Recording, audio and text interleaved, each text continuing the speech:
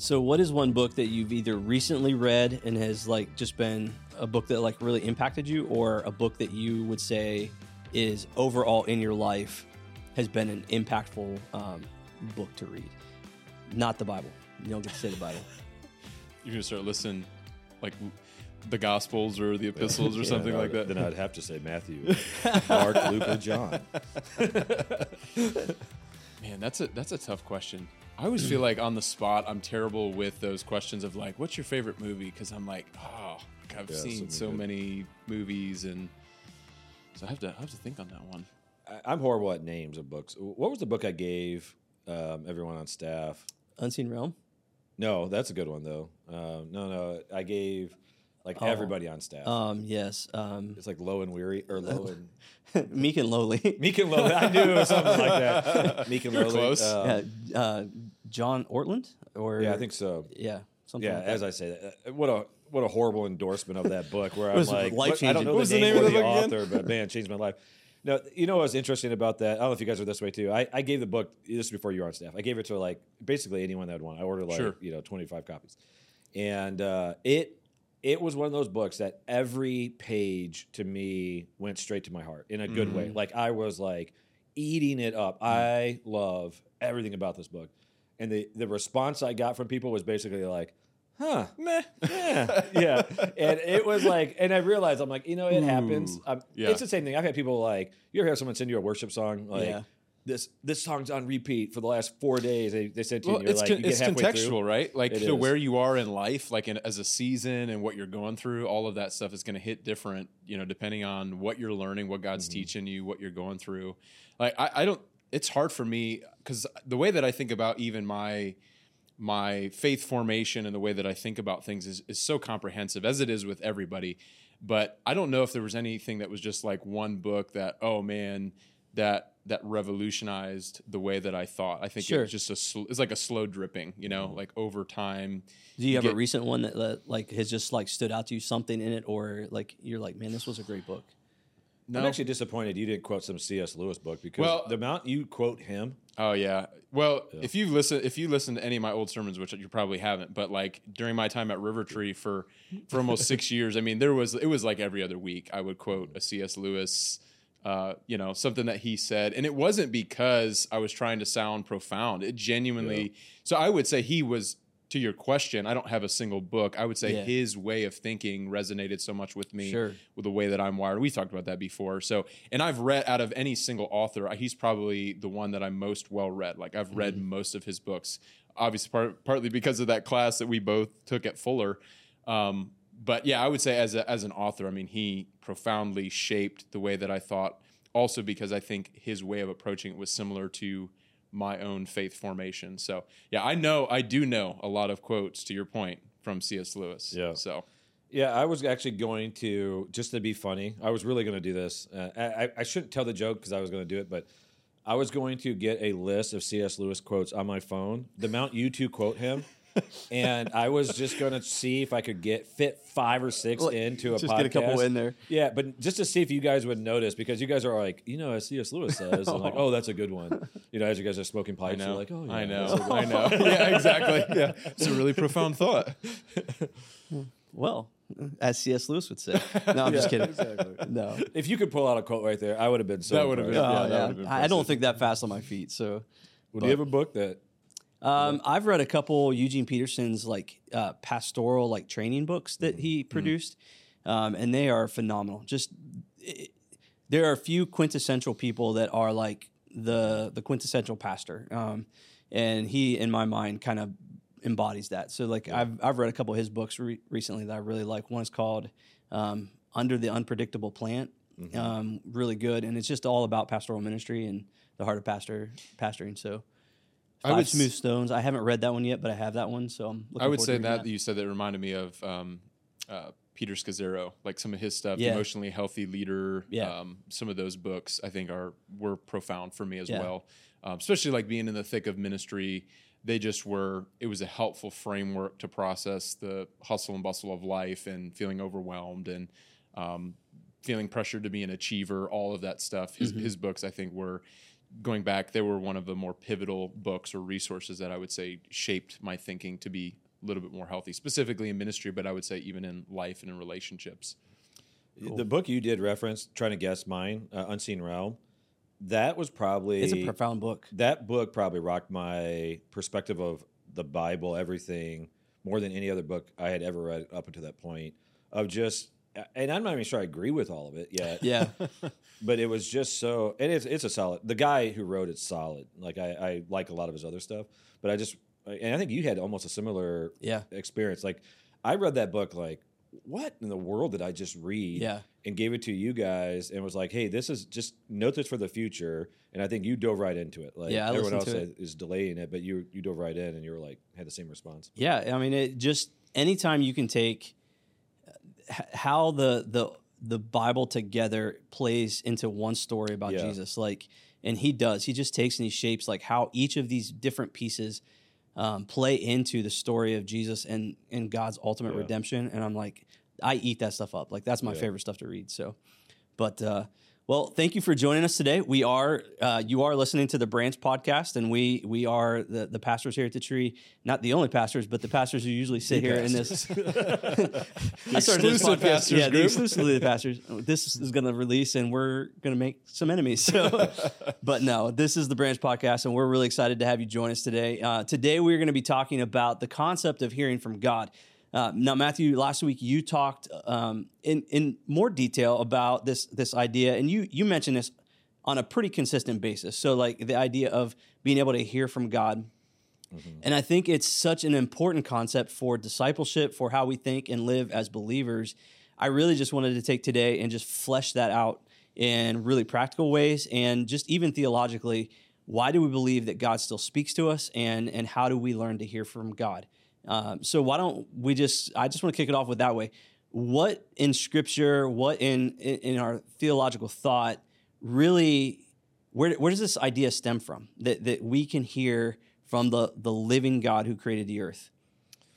Yeah, I mean, that really is a very broad question, obviously. Sure. So, like, even the idea of, you said, why do we believe? What does the Scripture say? The fact that we believe in Scripture, it shows that we believe in special revelation. Mm-hmm. Okay, yeah. You know what I'm saying? Yeah, because, like, we believe in general revelation in the sense that, because Scripture even tells us that. So, again, it's like that reasoning. But, like, you have passages like Romans that says that God has revealed himself in creation, enough so that there's some level of accountability that we should be able to look at creation and realize there's a creator. Mm-hmm. So you have, in one hand, the Bible, that is special revelation, telling us about general revelation that God is revealing. Mm-hmm. But we also know, like, from the men and women who have followed God, that they have believed that God speaks through individuals, and they write it down, and it becomes the words of God. So, like, whether initially when spoken from the prophets, the audience at that time took it as God was speaking, then those words were backed up with action. So a prophet prophesies, and then it comes to pass, and it confirms them as a prophet, but it confirms that God is speaking. And then Jesus later on would quote those passages, giving even more credibility to them, to where now we have real confidence. We have confidence that there is special revelation. So I'll just start there and say, like, that's where it begins, is God does speak through creation and through special revelation. Yeah, I mean, I think it, like, from a theological framework, the fact that as Christians we believe that God speaks because it's the one of the first things that we see in Scripture. Now, again, to reiterate your point, you have to start there if you believe that the Scripture is the Word of God, that God spoke through people that recorded these things.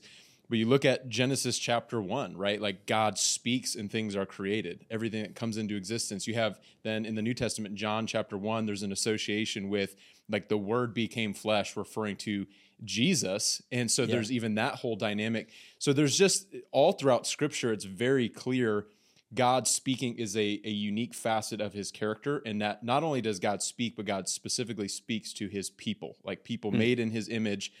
He has revealed himself. He wants to be known. He's a relational God. I mean, even the concept that we do believe in the Trinity, Father, Son, and Holy Spirit, God exists in an eternal relationship, right? God's very nature assumes that. And so God wants to be known. He's made himself known through general revelation, through special revelation. Hebrews 1 talks about how, in old times and long time past, God spoke to our fathers through the prophets, but now he's spoken to us through his son. And so even Jesus is the most full revelation of God himself, God speaking to us in the flesh, God revealing himself to us. So I think it's starting with that concept that we believe God speaks, God wants to be known, and God can be known. And so I think even that, you think of some of the people in the past, some of the early founding fathers of the United States, different belief systems throughout the centuries where people were theists and deists that believe, God, some sort of creator existed, but we can't know him. He's not really involved in human affairs. He kind of, created things, but now he's off in the distance, transcendent, but not really connected. Well, that's not really a Christian belief. Christian belief is that God speaks. He still speaks. He's still interacting within the world. And so I think that is a foundational Christian belief.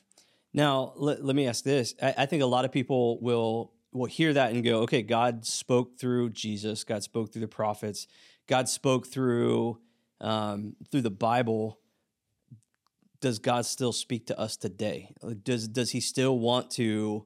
Because, and obviously we believe that he does, but flesh that out a little bit. How does because I think we hold up these ideas of special revelation. It's something different than what he's doing today. How has that continued?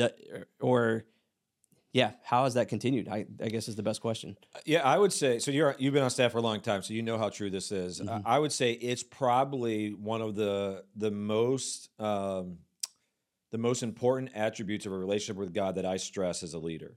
That one of the privileges we have, I didn't word that well, but one of the greatest privileges we have to be in relationship with God is that God speaks to us. And so I have for many years stressed with our staff and our church this idea that God speaks. It is fundamental. So everything that Anthony just said, we have this relational God who wants to be in a relationship. If there's no communication going on, there's no relationship going on. I mean, literally none. Like you can't have a relationship without communication. So God does speak, and he speaks, and he's so dynamic. He speaks in so many different ways. And I think that's the probably the biggest intimidation that people have is when you say speak, if you just use it in its most simplest understanding, then we think someone's vocalizing as you're hearing my voice, audible voice. I haven't heard the audible voice of God in my life. I have. God has spoken to me in a dream one time, but even then, in the dream, it didn't feel like an audible voice. But in life, I've never had an audible voice, and yet I would say it's so consistent in my life, God speaking to me, that it's as real as your guys' voices are to me today. And so, what that looks like is different. Like for me, it really is just like a feeling, a sense. Like I'm like something is pushing me, like nudging me a certain way, a way of thinking, a thought, and it is something that I think is learned. I think we should break this down by layers, but it is something that is learned. When I was early on in my Christian walk, I was less confident about it, more insecure, as I had some very fundamental experiences in my life that proved to me that I was hearing the voice of God. I've gained confidence in that, and to where it's become one of my most treasured things in my life is that God speaks to me, because what God speaks it's at times challenging, it's at times encouraging, it's directional, but just knowing that God loves me enough, connected to me enough to speak to me is, again, one of the most treasured things I have in my life. I was just gonna say, like, I think that is really like the key beauty in all of it. It's his involvement in our everyday life. I mean, you look at the Psalms and you get this picture of like people that cried out to God, and you get this picture of God who loves, knows, and cares his people. And so even that whole concept that you just kind of display in your testimony and your story, it's amazing that God loves us in this way that much that he would still continue to reveal himself to us. Right. So one of the compliments we get as a church consistently is people will say, I never knew I could have a relationship with God till I came here. I don't say this at all in an arrogance or competitive way, but we'll have a lot of people that will say comments like, I've gone to church my entire life and didn't even know I could have this type of relationship with God. I don't know that they would use these terms, but I think if you really had a conversation and boiled it down, what's different in our environment is how much we stress that God speaks to us, that God's communicating, that God's guiding, that God's involved. And so that's actually one of the things, even when we're looking to hire staff, we do want to know their background in specifically their views of God, the Holy Spirit, and stuff. So like even with Anthony, when we sat down, there was a lot of our questions to get to a theology base to figure out where he's at, because I wanted to make sure that he had that same root of he believes God is real. He believes not God's real. That is fundamental. That is a good start, though. Yeah, that is a good start. That doesn't get you through the door if you say no to that one. But that God is still speaking, that God is still engaging people, because there are theological beliefs, even mainstream theological beliefs, that would say that God is no longer speaking. Sure. He has spoken in the Word, and that's it. And so anyone else, like I've even heard people in some of the groups that I'm connected to, not that I believe in, but I'm connected to relationally, the groups that would say that, like they almost say it mockingly. I've heard them say it like, oh yeah, like they'll talk about a pastor. That pastor says, and then God said this to me, and they're like, oh yeah, are you going to put it in the Bible? Because if God said it, it has to be Scripture. Like they almost make it a joke and a mockery, and I'm like, no, you're missing it. Our Bible is not every word God has ever spoken. Right. It's not every word that God has spoken in the Old Testament and New Testament. I mean, it's portions that God wanted in the Bible, but. Yeah, I think it's important to understand the ways in which God speaks, right? To your point, because I do think people oftentimes, that's the language of using God speaks to me is intimidating sometimes if you don't have a framework to go off of. So I think there's an intimidation factor. I think people fill in the gaps with you have to be a certain, type of Christian, or you know what I mean? That people fill in those types of gaps, and they kind of eliminate themselves from the process, that God would not want to speak to me, or I could never experience that. I think a lot of people do that. So I think it is important, even biblically, what do we see when it comes to God speaking? So I actually remember, one of the questions that you asked, as you said in the interview process, it was about, you guys kind of gave me almost like a theological test or a survey to kind of see where I was. And one of the things I quoted was from Romans 8, where Paul says, the Holy Spirit bears witness with our spirit. Well, what is he talking about there? Like there is some sense in which it can be dangerous, right? Because there's a subjective element to it, if we want to be honest about it. But there is, as you said, a nudging where God is revealing things. God is impressing. I use that word a lot. God impressed this upon my heart. God impressed this upon me to do this or to say this. And so there are this language we find in the New Testament of God interacts with us in these ways. You also see it, I think, circumstantially. One of the examples I thought of was in Acts 16. Paul, they're getting ready, and they have these it's really a goal, a desire to go and proclaim the gospel. And it says the Holy Spirit did not allow them. Right. And then it says a few short verses later, they realize, it says they concluded that God had called them to preach the gospel in Macedonia. And if you read those verses, it's really interesting. They have this godly desire to go, but it says multiple times that God didn't allow them, the Spirit didn't allow them, but then he opens this door. They have this vision, like the guy from Macedonia, all of this stuff happens. And so you think about that circumstantially, they were praying, they were trying to follow the leading of the Holy Spirit. They were sensitive to that. And that was one of the ways God closed a door there. And they realized, I love that language, they concluded. It was almost like, okay, it appears here that God is trying to lead us in a different direction. Right. So, but there's an attentiveness there, right? That would be one thing that I would say. You have to be attentive. You have to be looking for it. And I would say, while I don't think it's a special type of Christian, there's not, a tiered ranking system of certain Christians get to hear from God and others don't. I would say you have to be earnestly pursuing God for you to really be hearing the voice of God. I agree. And I think that's the biggest thing. I think the reason why most people are not hearing from God is because they're not listening. They're not practicing. And so they're not getting alone with God. They're not practicing solitude. They're not practicing prayer. They're not saturating themselves and their minds in the Word of God. And so they're not thinking the thoughts of God in a very real sense. And so I think for a lot of people, it starts off with some of those basic, almost what we would say, maybe like our throwaway for some people, right? Oh, you're supposed to read the Bible, you're supposed to pray. But some of those things are foundational to really start to understand who God is, how he speaks, how he communicates to us. So I would say for a lot of people, it doesn't have to be intimidating, but it does start with a earnest desire to hear from God and believing that he does speak before you can even get to the place where you're open to hearing from him. I heard a pastor one time say, and I can't remember, it might have been Matt Chandler. Like he talked about the whole idea of spiritual disciplines and an important part that it plays in hearing from God and being in God's presence. And he was talking about like how the whole concept of you can, the Spirit of God can speak, he can move. He's like, you have more opportunity of, and the illustration he used was being under a faucet. He's like, you might get splashed if you stand outside of the flow of the faucet. He's like, but if you put yourself in the flow of the faucet, you can guarantee you're gonna get wet. And so the whole premise being, it takes those disciplines. Those disciplines you might not hear or have those nudges every single day, and you might not just have this profound moment every single day, but it does put you under the faucet so that God can speak when He does want to speak to you. Absolutely. So, and Chris, I don't want to put words in your mouth, but I would say you've grown in this area 100% quite a bit, to the point where I would say maybe as much, or if not more, not that it's in a competition, but than anyone else on staff, that like this has become a big major part of your leadership, even that you're seeking God, God's speaking to you, He's prophetically speaking to you. Yeah. And I've even seen you operate in that gifting numerous ways.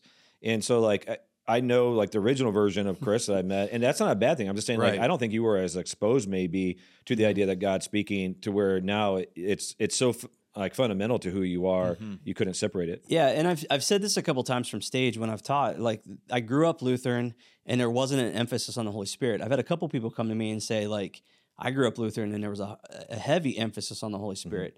But what I explain, and then we have a very common language to it, I may not be using the same term, but the idea was, in the Lutheran Church, the Holy Spirit, it was a general sense or power that was kind of permeating the church and permeating the believer's life. Right. There wasn't really a relational aspect where I would have never had words to say what my life is now. You know what I mean? And so it was that learning process of learning to hear, learning to trust, putting yourself out there and taking a step of faith to go, I think God is saying this, and saying that to people, and then seeing how God comes through in that. Like, and there's been, like you said, Matthew, I have grown in more confidence, and it is such a vital part, to the place where I don't know that you can do discipleship regularly and to the intensity that God wants to do it in our lives without God speaking to us. I would 100% agree. Yeah. I don't know. I mean,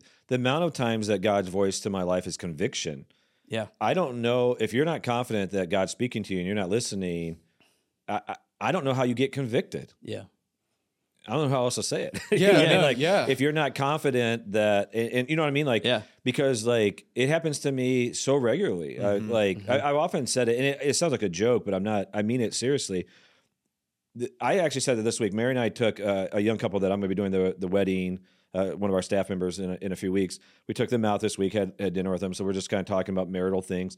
And I said, one of the things that has changed me the most as a husband has been the Holy Spirit. And I was explaining to them, because I will have a moment where Mary will say something to me, and if you guys are like me, there are times you can't hear it from your spouse. Not at the level absolutely. I wish I could, but for whatever reason, like there's too much history that's mixed into the voice and the perspective, and like you're reading between the lines, and like, you know, you're thinking of your argument. Like, it's just that the whole beautiful mess of marriage, right? Yeah.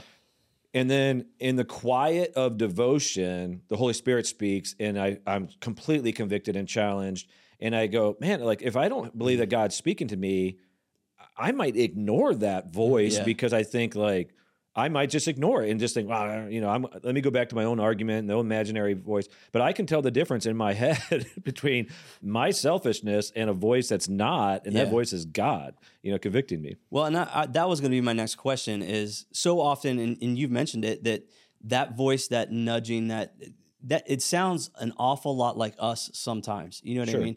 So it can sound like it comes as our own voice in our heads. We could easily dismiss it and say, hey, this is just something that like I was just thinking through. But how do you differentiate or distinguish the voice of God versus like your thoughts and your kind of your ways of thinking through things? Well, yeah, I'd love to I'm going to tell my testimony on this one. So you've heard this numerous times. I don't know if Anthony's heard this yet. I had a pivotal moment early on in ministry that changed my life. And the reason why I want to share it is because I want to encourage people, but I also, in it, I think there's a lot of like learning things. So I was early on. So I became a pastor when I was 20. And when I was working at my dad's church, worked in the youth ministry. And so every single week I spent hours, 30 hours, 40 hours preparing a sermon.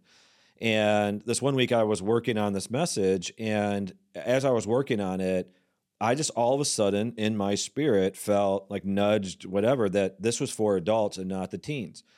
Now, I had to be honest, I had zero desire to speak to adults. So this wasn't me trying to make like a power move or like, oh, I've arrived. Like I'm early enough in youth ministry. I'm not even confident speaking to teens, let alone adults, let alone in front of my dad. Like my dad at this point is like a intellectual and spiritual giant in my mind, theological giant. So like I'm at this point, like, again, I'm not being funny.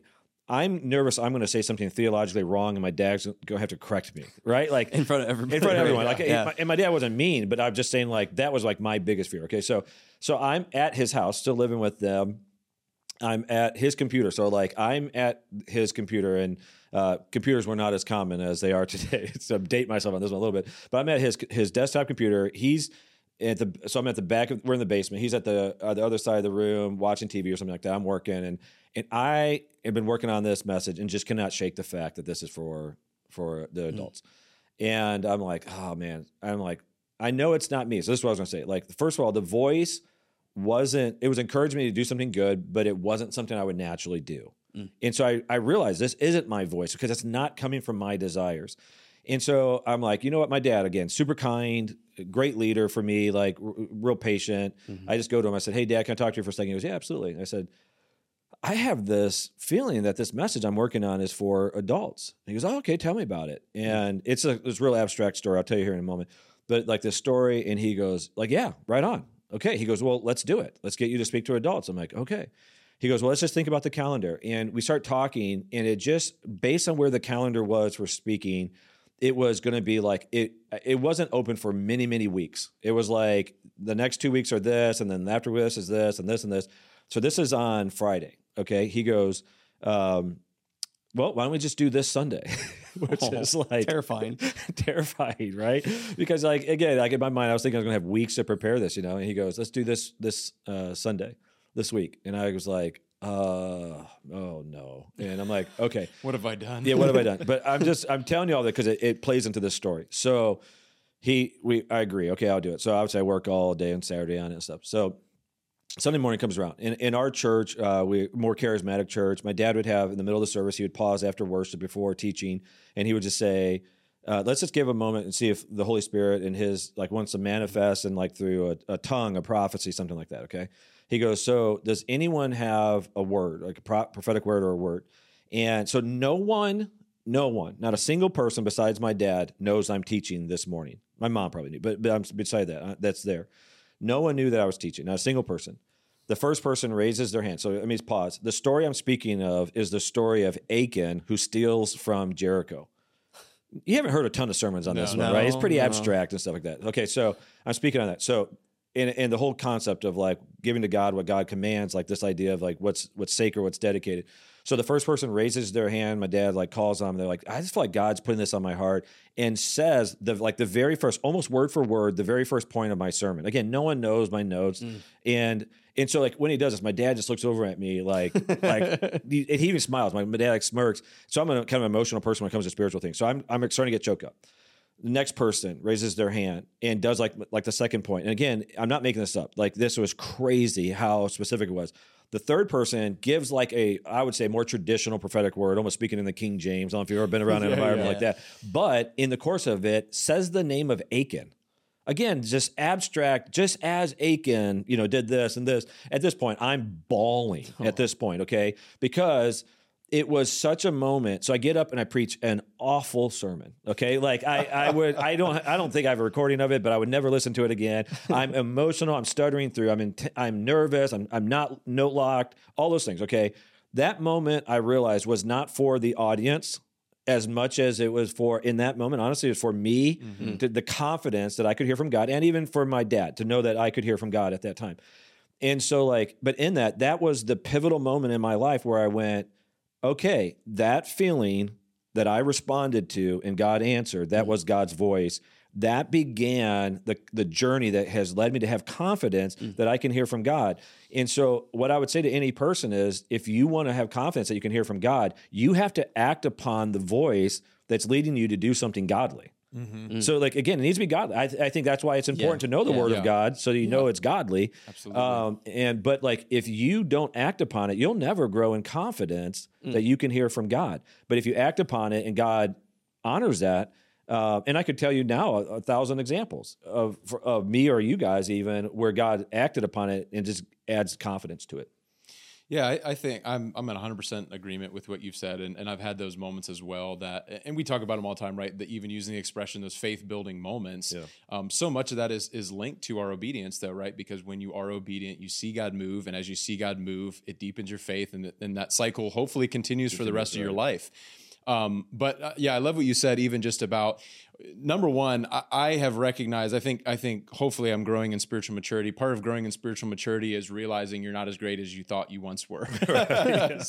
So one of the things I say that to say this, when I feel that the Spirit of God is leading me, or sense that the Spirit of God is leading me to do something, more times than not, it is something that is more uncomfortable for me, something that I wouldn't naturally or selfishly want to do. So as you said, I would say the litmus test is, okay, is it revealing something, or is the Holy Spirit leading you to do something that, number one, is already revealed in Scripture? Like, we shared when Mackie and you and I were talking about, like, one of the ones has been, leading the Spirit of God leading me to pray for people in random places, grocery stores, parks, wherever, weight room, like just situations where I'm like, I do not want to do that. You know what I mean? I just don't, because it's sometimes awkward. It feels uncomfortable. It feels out of place. You don't know how they're going to respond. And so those are those moments where you're like, I didn't just think this up on my own. You know what I mean? It wasn't like, oh, I should do this. But even if it is, scripturally speaking, these are things that we know are good, are edifying. They're furthering the kingdom of God. We get to bear witness of Jesus in the way that we're living our lives. So it's like, okay, even if the Spirit of God didn't specifically provoke me to do this, is it in alignment with Scripture? That to me would be the big one. Is it something that's going to bring good? Is it going to bless a person? Is it going to encourage a person? I think where it does get a little more dicey is when it comes to maybe certain decisions where, and you guys can speak to this, maybe where it comes to certain decisions where we don't know what to do, right? We have this choice before us, and there is this realization that I don't know what's going to happen if I choose this door. I don't know what's going to happen if I choose this door. I think for a lot of people, that's where maybe the difficulty lies. And in my past talking to people, that's one of the biggest questions that comes up with following the Spirit of God. How do I know what to do? And I would say, again, even just referring to that story in Acts, I love that. But I think if you are kind of submitting yourself and yielding your life, your plans, everything to God, again, if this is a regular rhythm of your life in prayer, there might be times where you so-called miss it, but we have to have a different view where it's not like, okay, now your life is derailed, right? I think that's where a lot of people are afraid, and that's where a lot of people will not do anything. They will freeze out of fear because they think, well, if I make the wrong decision, I'm going to derail my life. I'm going to be outside the will of God. God's plans for me are going to, fall apart. But again, I think if you're taking the steps prior, if you're in the Word, if you're reading Scripture, if you're connected to godly community, which is another way I would say that the Holy Spirit oftentimes speaks. I don't know about you guys, but I've had many times in life where the Spirit has been convicting me about maybe something in my life, and then someone will speak that into me, and I'm like, oh man, there it is. There's the verification that God has been, weighing heavy on my heart that this is an area of my life that, I need to button up, I need to change, I need to do something differently. But I would say, if you're in the Word, if you're in prayer, and even in prayer where you're yielding and submitting and humbling yourself before God to say, God, I want to honor you, I want to follow your will, lead me, give me direction, give me guidance, close doors where you need to close doors, open doors where you need to open doors. And then comes the moment of decision. And I do think there are times where you're never going to have 110% guarantee, but there's an aspect of trusting, right? I'm trusting that I've gone through the process. I've sought godly counsel. I have, sought after the heart of God and the will of God in this through prayer.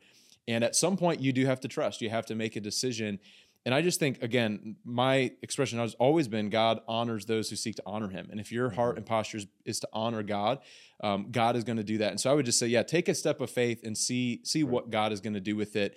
Don't let the fear of the what ifs paralyze you and stop you from actually, moving.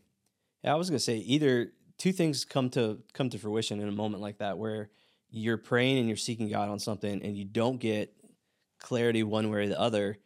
You can take it as like God is like allowing you to make the decision, or it might be time to pause and just like take a break on the question. You know what I'm saying? Like, there's just, I think you're right. Like, I don't know that it's, I think people want the each step roadmap. I don't know that it's always that, but God is absolutely faithful to speak to those who have need and those who are seeking after him. And so, yeah, I agree. Like, there might be moments where we feel like, I'm not quite sure which way to go. You're right. We can't freeze unless God is saying, sit and wait. You know what I mean? But the phrase that I use all the time is, I'm like, I just believe God is kind. Yeah. And the reason why, what that means to me is, I know how I am as a father. If my kids ask me a question, Dad, can I do this or that, type of things, or if my kids were to ask me my opinion, which one is better, this or that, I'm not going to ignore them to their hurt. But there are times I've said, like, they're equal, guys.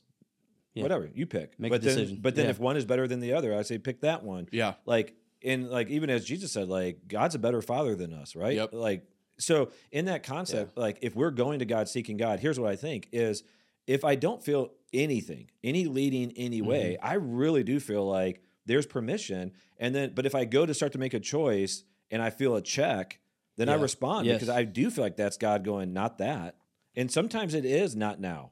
Sometimes it's don't make any decision, but like that's the rhythm that you have to learn with God is what is that? Because I do think some people get so locked up, they almost want God to have a hand that writes on the wall for every decision. Yeah. And I'm like, that's what you have to learn. There has to be a natural rhythm. And that's the reason why when God speaks and you respond and God then responds and you start to gain some confidence, why that becomes such a beautiful part of an ongoing relationship is that it becomes a natural thing. Communication becomes natural with God versus like where you are overthinking it. It's the same thing. I know, like in my marriage, I'm sure you guys are this way. Can your spouse communicate to you without using words? Oh yeah. Can you just read their body language or even at times like they can be saying words that are completely different and you're like, right. I know your mouth is saying that, but your body language. That's what you said. That's not what you meant. Right. Exactly. It's like a person who says yes while their head's going like this. Exactly. And you're like, but again, deep relationship allows you to pick up on the verbals, non-verbals. I'm talking about human relationships, right? In some capacity, it's the same way with God is the depth of the relationship allows you to be so connected through his word, through his presence, through godly counsel, like all the things that you said, you start to hear God clearly through all these other things. So you hear God through open doors and shut doors. You hear God through his word. You hear God through your prayer time. You hear God in worship. You hear God through godly counsel. You hear God through experiences. Like you just start to hear his voice everywhere. So it's not one way. God. So if someone says like, what's the one way God speaks to you? I'd say, well, I can tell you a way that he speaks to me, but there's not just one way that he speaks to me. Right. Because like I referenced this on Sunday in the sermon. I can't tell you how many times this happens in my life where I'm just like I'm going through a reading plan. It's determined by someone else at some other time. And in that, it's exactly what I needed that day, whether it's for me, for my own personal conviction, or it happens a lot on Sunday mornings. That's why I reference on Sunday. On Sunday mornings, I'm doing my own personal devotions, and there will be a truth in there that is perfectly relevant for what I'm teaching that morning that sometimes makes it into spontaneously into the sermon, sometimes it doesn't. But it's like, or like I'll be reading a passage, and then later on that day, I'll be having a conversation with someone else, and I'll go, oh, that was for them. And you go, God spoke to me in that. That's how dynamic he is. So again, there's just so many different ways, but it takes purposed effort and intentionality to grow and to learn those things. Yeah. And it's available. You said this early on. It's available to everyone. It's not available just to pastors and like the spiritually elite. Right. It's for those who seek God. Those who seek God will find God. I was just going to say that's the qualifier. The qualifier is not positional authority. It's not anything like that. It's not even how we would define like worldly standards of who is most important and all of that stuff. It's simply like, I mean, and you see this throughout scripture over and over and over again.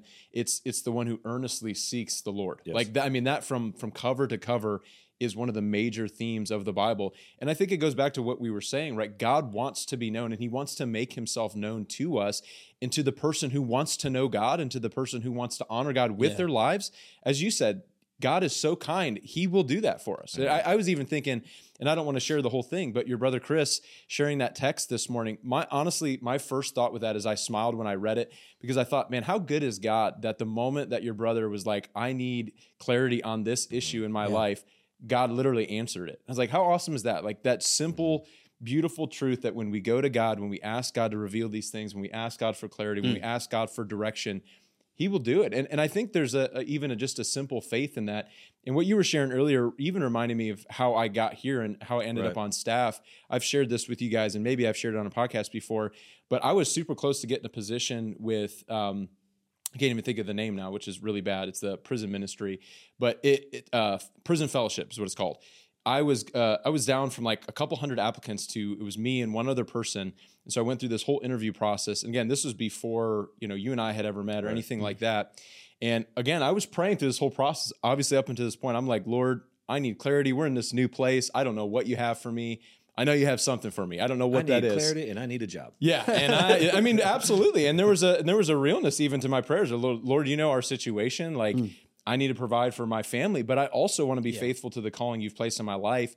Lead me in whatever that looks like. Obviously, at that point in time, I had, come out of pastoral ministry, and after months of really praying and wrestling, I still felt like that establishment of being in ministry, it was really the question of what is that ministry going to look like?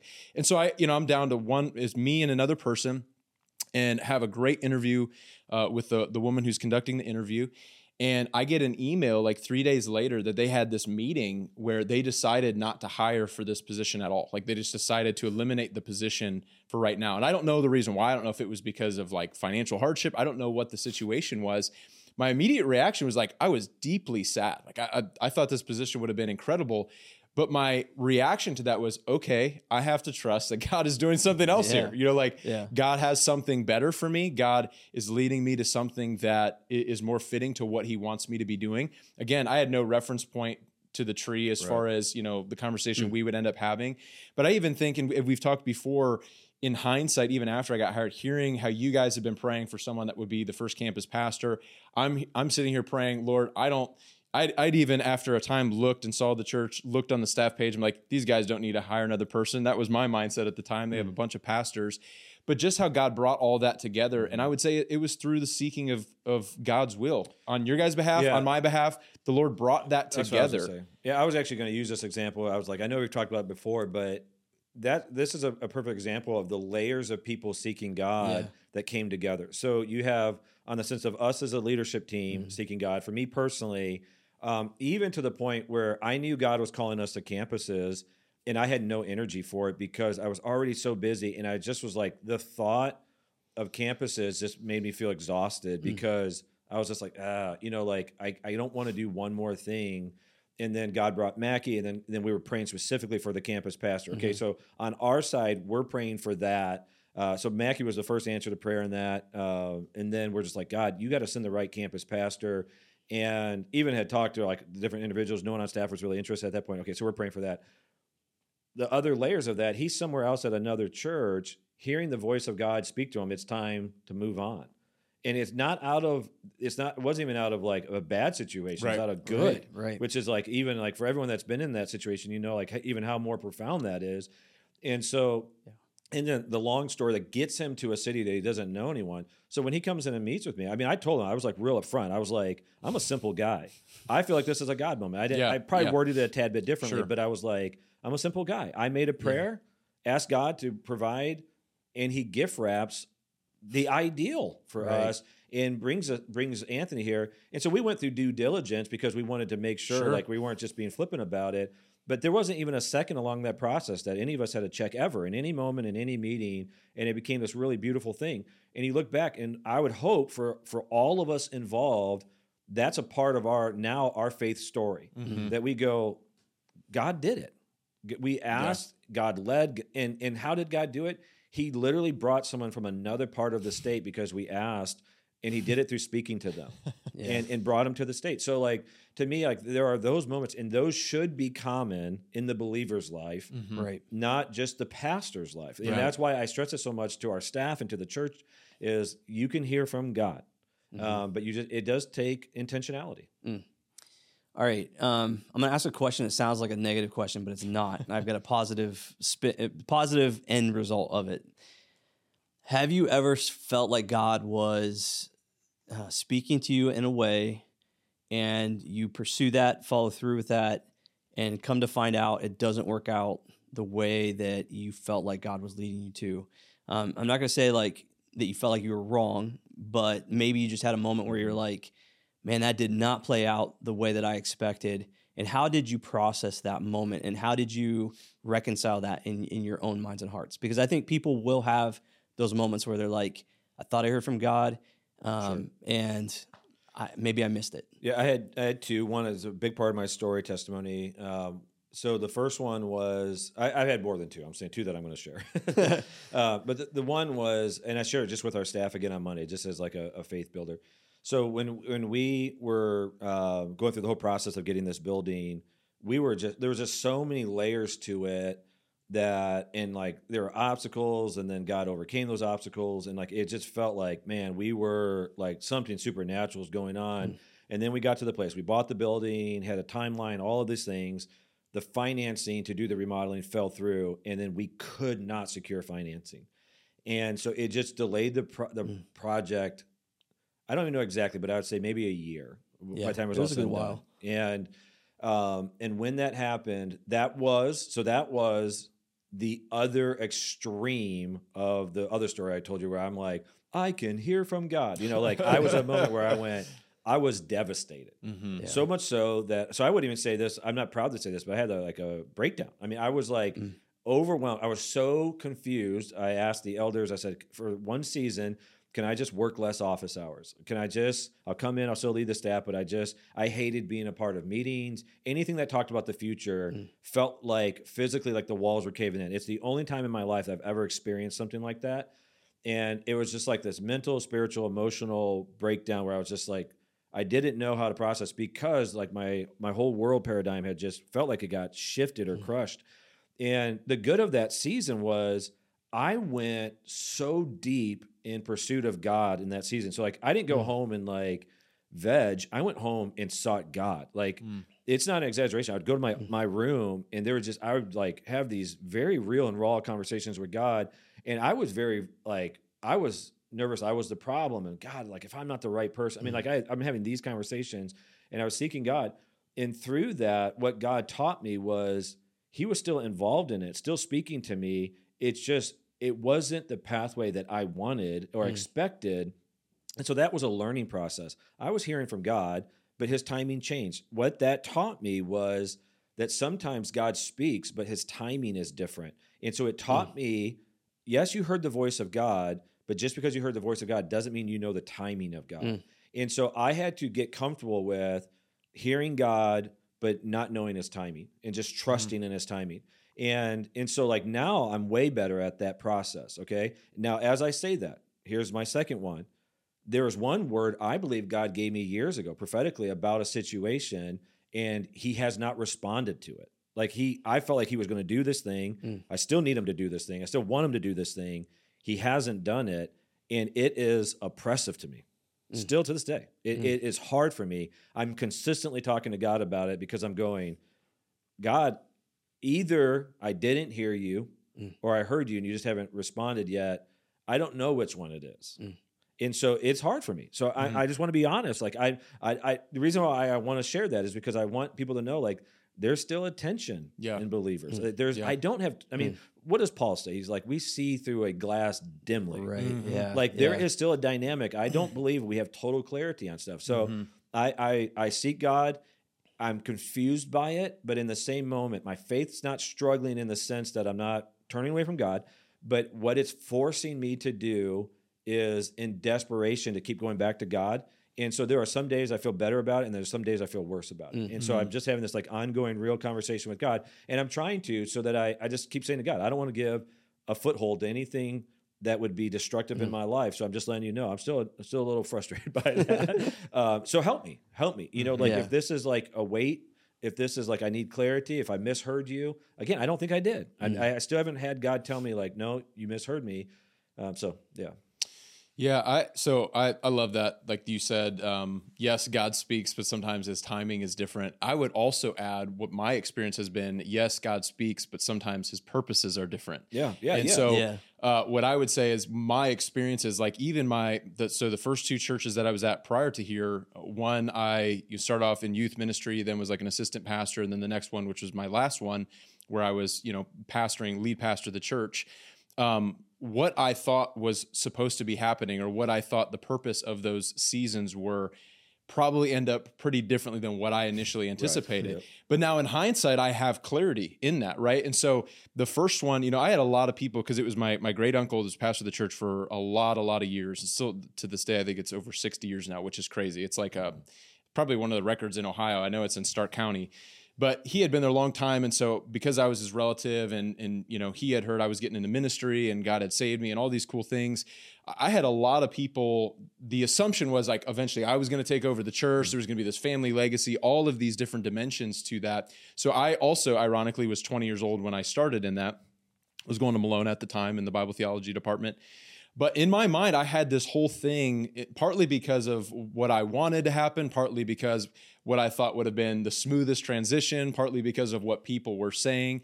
And so I had all of these expectations in that, and then they didn't happen. And I entered into a season, which I've talked about before, really of what I call holy discontentment for months and months and months of prayer and trying to figure out, God, am I being arrogant? Am I the problem? Is the problem here? Does something need to change? Are you leading me somewhere else?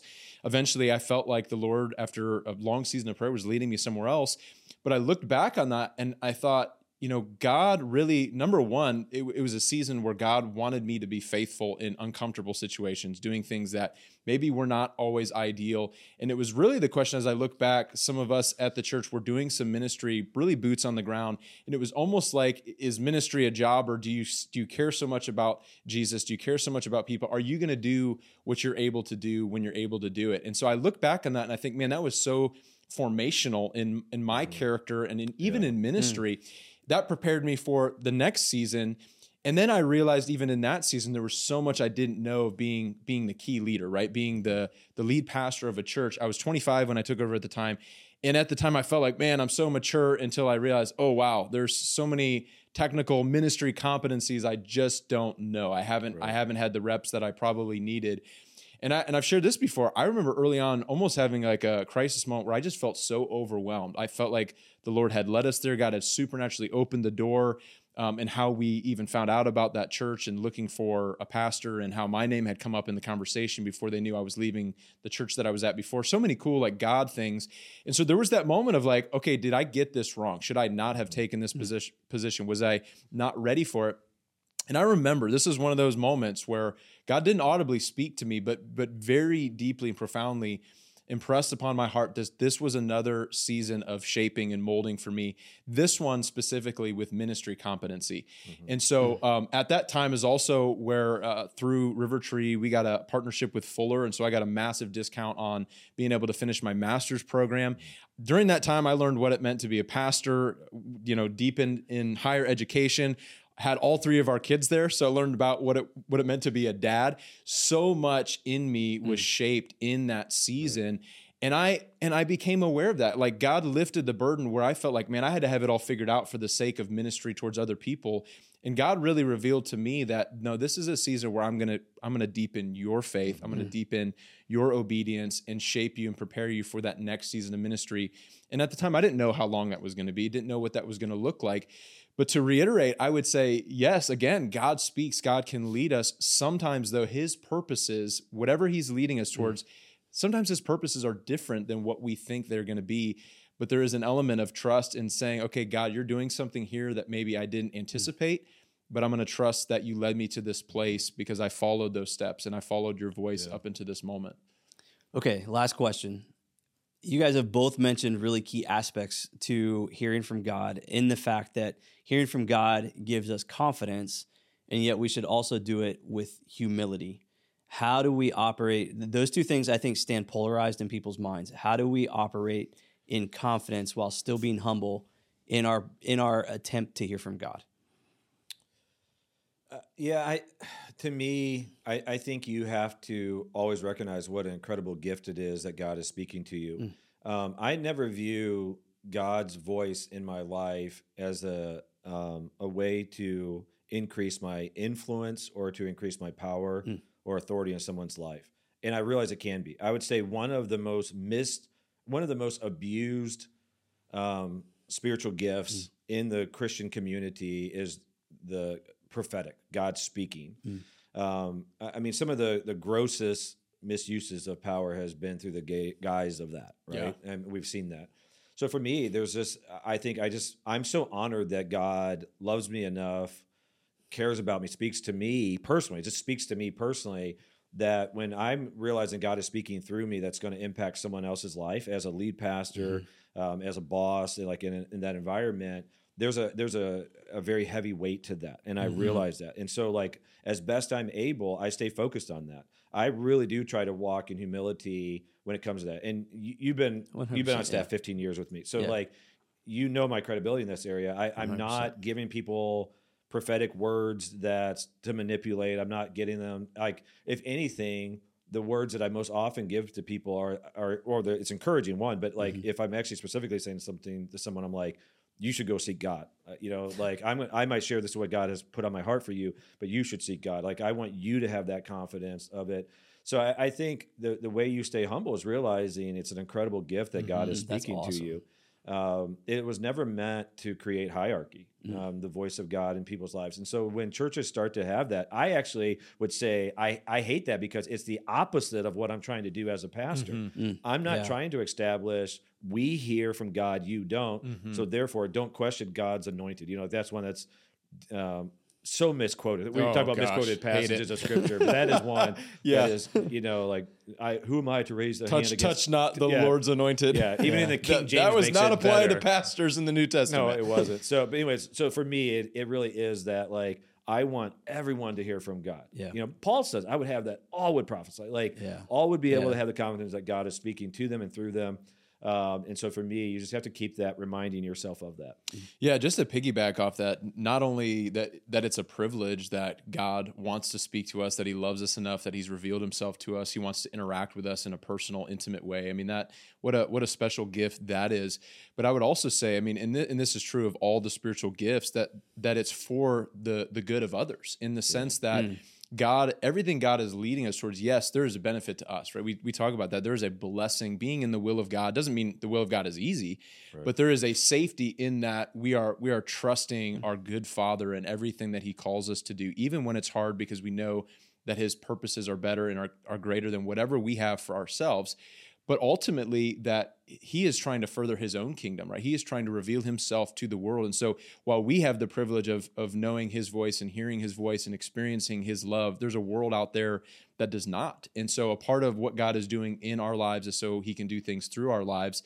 And so just realizing that aspect of constantly assessing as God is leading me. I mean, for me in my own life, it's just truly the simple prayer of yielding and submission. Like, I think posturing that humility, even in the way that we pray, to say, Lord, I just, I have my own desires. I have my own plans, visions of grandeur. Humble me. Like, I want to be where you want me to be. I want to be in your will, whether that's something small, whether that's something great. It's a privilege to be able to be used by you for any purposes. And so to me, it is that simple aspect of praying that way, to say, God, I am aware of my own selfishness. I'm aware of my own ugliness at times. I'm giving that to you. I don't trust myself, but I trust you. And I'm asking that you continue to lead me in a way where I'm using my power, I'm using my influence, I'm using your leading to benefit other people, not as a way to, as you said, build credibility for my own sake, so that I can experience some benefit from that. While I do believe there's a benefit, there's a joy that comes in serving people and doing things as God has called us to do them. But ultimately, as I think about even all of the spiritual gifts, it's to edify others, it's to love others, it's to serve others, it's to build up other people's faith. And if we're not doing that, then we have totally misconstrued the idea of what it even means to hear from God and follow God, because ultimately God is not going to lead us towards anything that's hurting other people or really even exalting ourselves. I mean, Scripture is very clear on self-exaltation, that whole concept, and about how God honors those who humble themselves. And so for me, that would be just the simple practice of constantly just being aware and being honest and real with God about, man, I know how selfish I can be. I'm painfully aware of that. And I just want to bring that before God and say, God, lead me to wherever you want me to be. I actually think of the 10 Commandments, when it says, do not take God's name in vain, I think it's more often people speaking in the name of God that aren't actually speaking for God than it is a concept of saying, sometimes when people say, like, you can't say gosh, or God, in that terms. Again, I wouldn't say God in a slang term, because I do think that's disrespectful. But I think that Scripture is actually talking more about people Absolutely. saying, "Thus saith the Lord," when God hasn't spoken. Right. So I think that's one issue. But the last thing I would say too about this is everything that Anthony just said. That idea of that humility, I think from that humility can come strength. And what I mean by that is I think if you are in a position of leadership in any way, so if you're a parent, if you're a boss, if you're a pastor, whatever it might be, there are times that God does absolutely speaks to you to make very difficult decisions. I'm making decisions consistently as a lead pastor. Both of you are as pastors. You are as a pastor and elder. We're making tough decisions that impact. So we're making decisions as pastors that are impacting literally thousands of people. Right.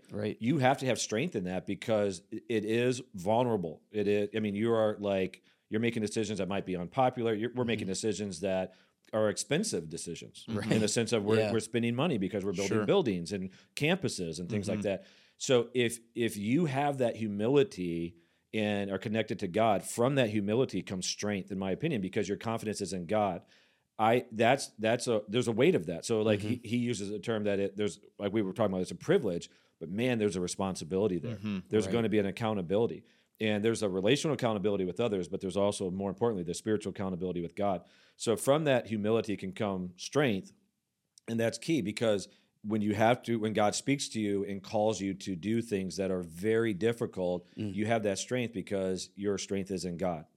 If that makes sense, versus like if my strength is in my position, because I have worked so hard to try to put off, this image that I'm the spiritual leader, that to me is false strength. There's weakness in that. There's like insecurity. But when you have like, man, I am seeking God, I'm in God's presence, and that humility, I feel stronger in that because I've been led by God.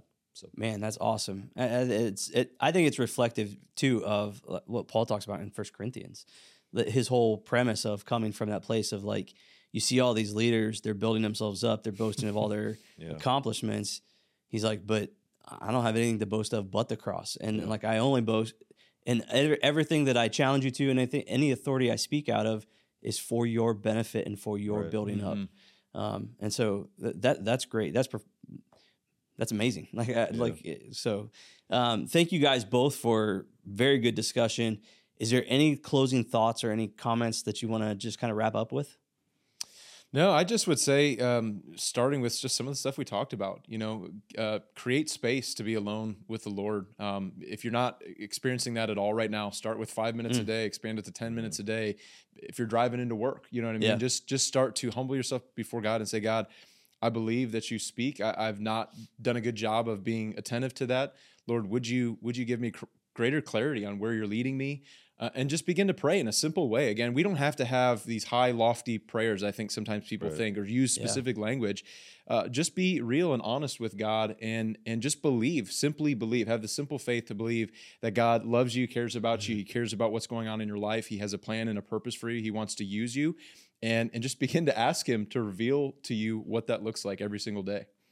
Yeah, I would say start with asking, like you said, simple questions.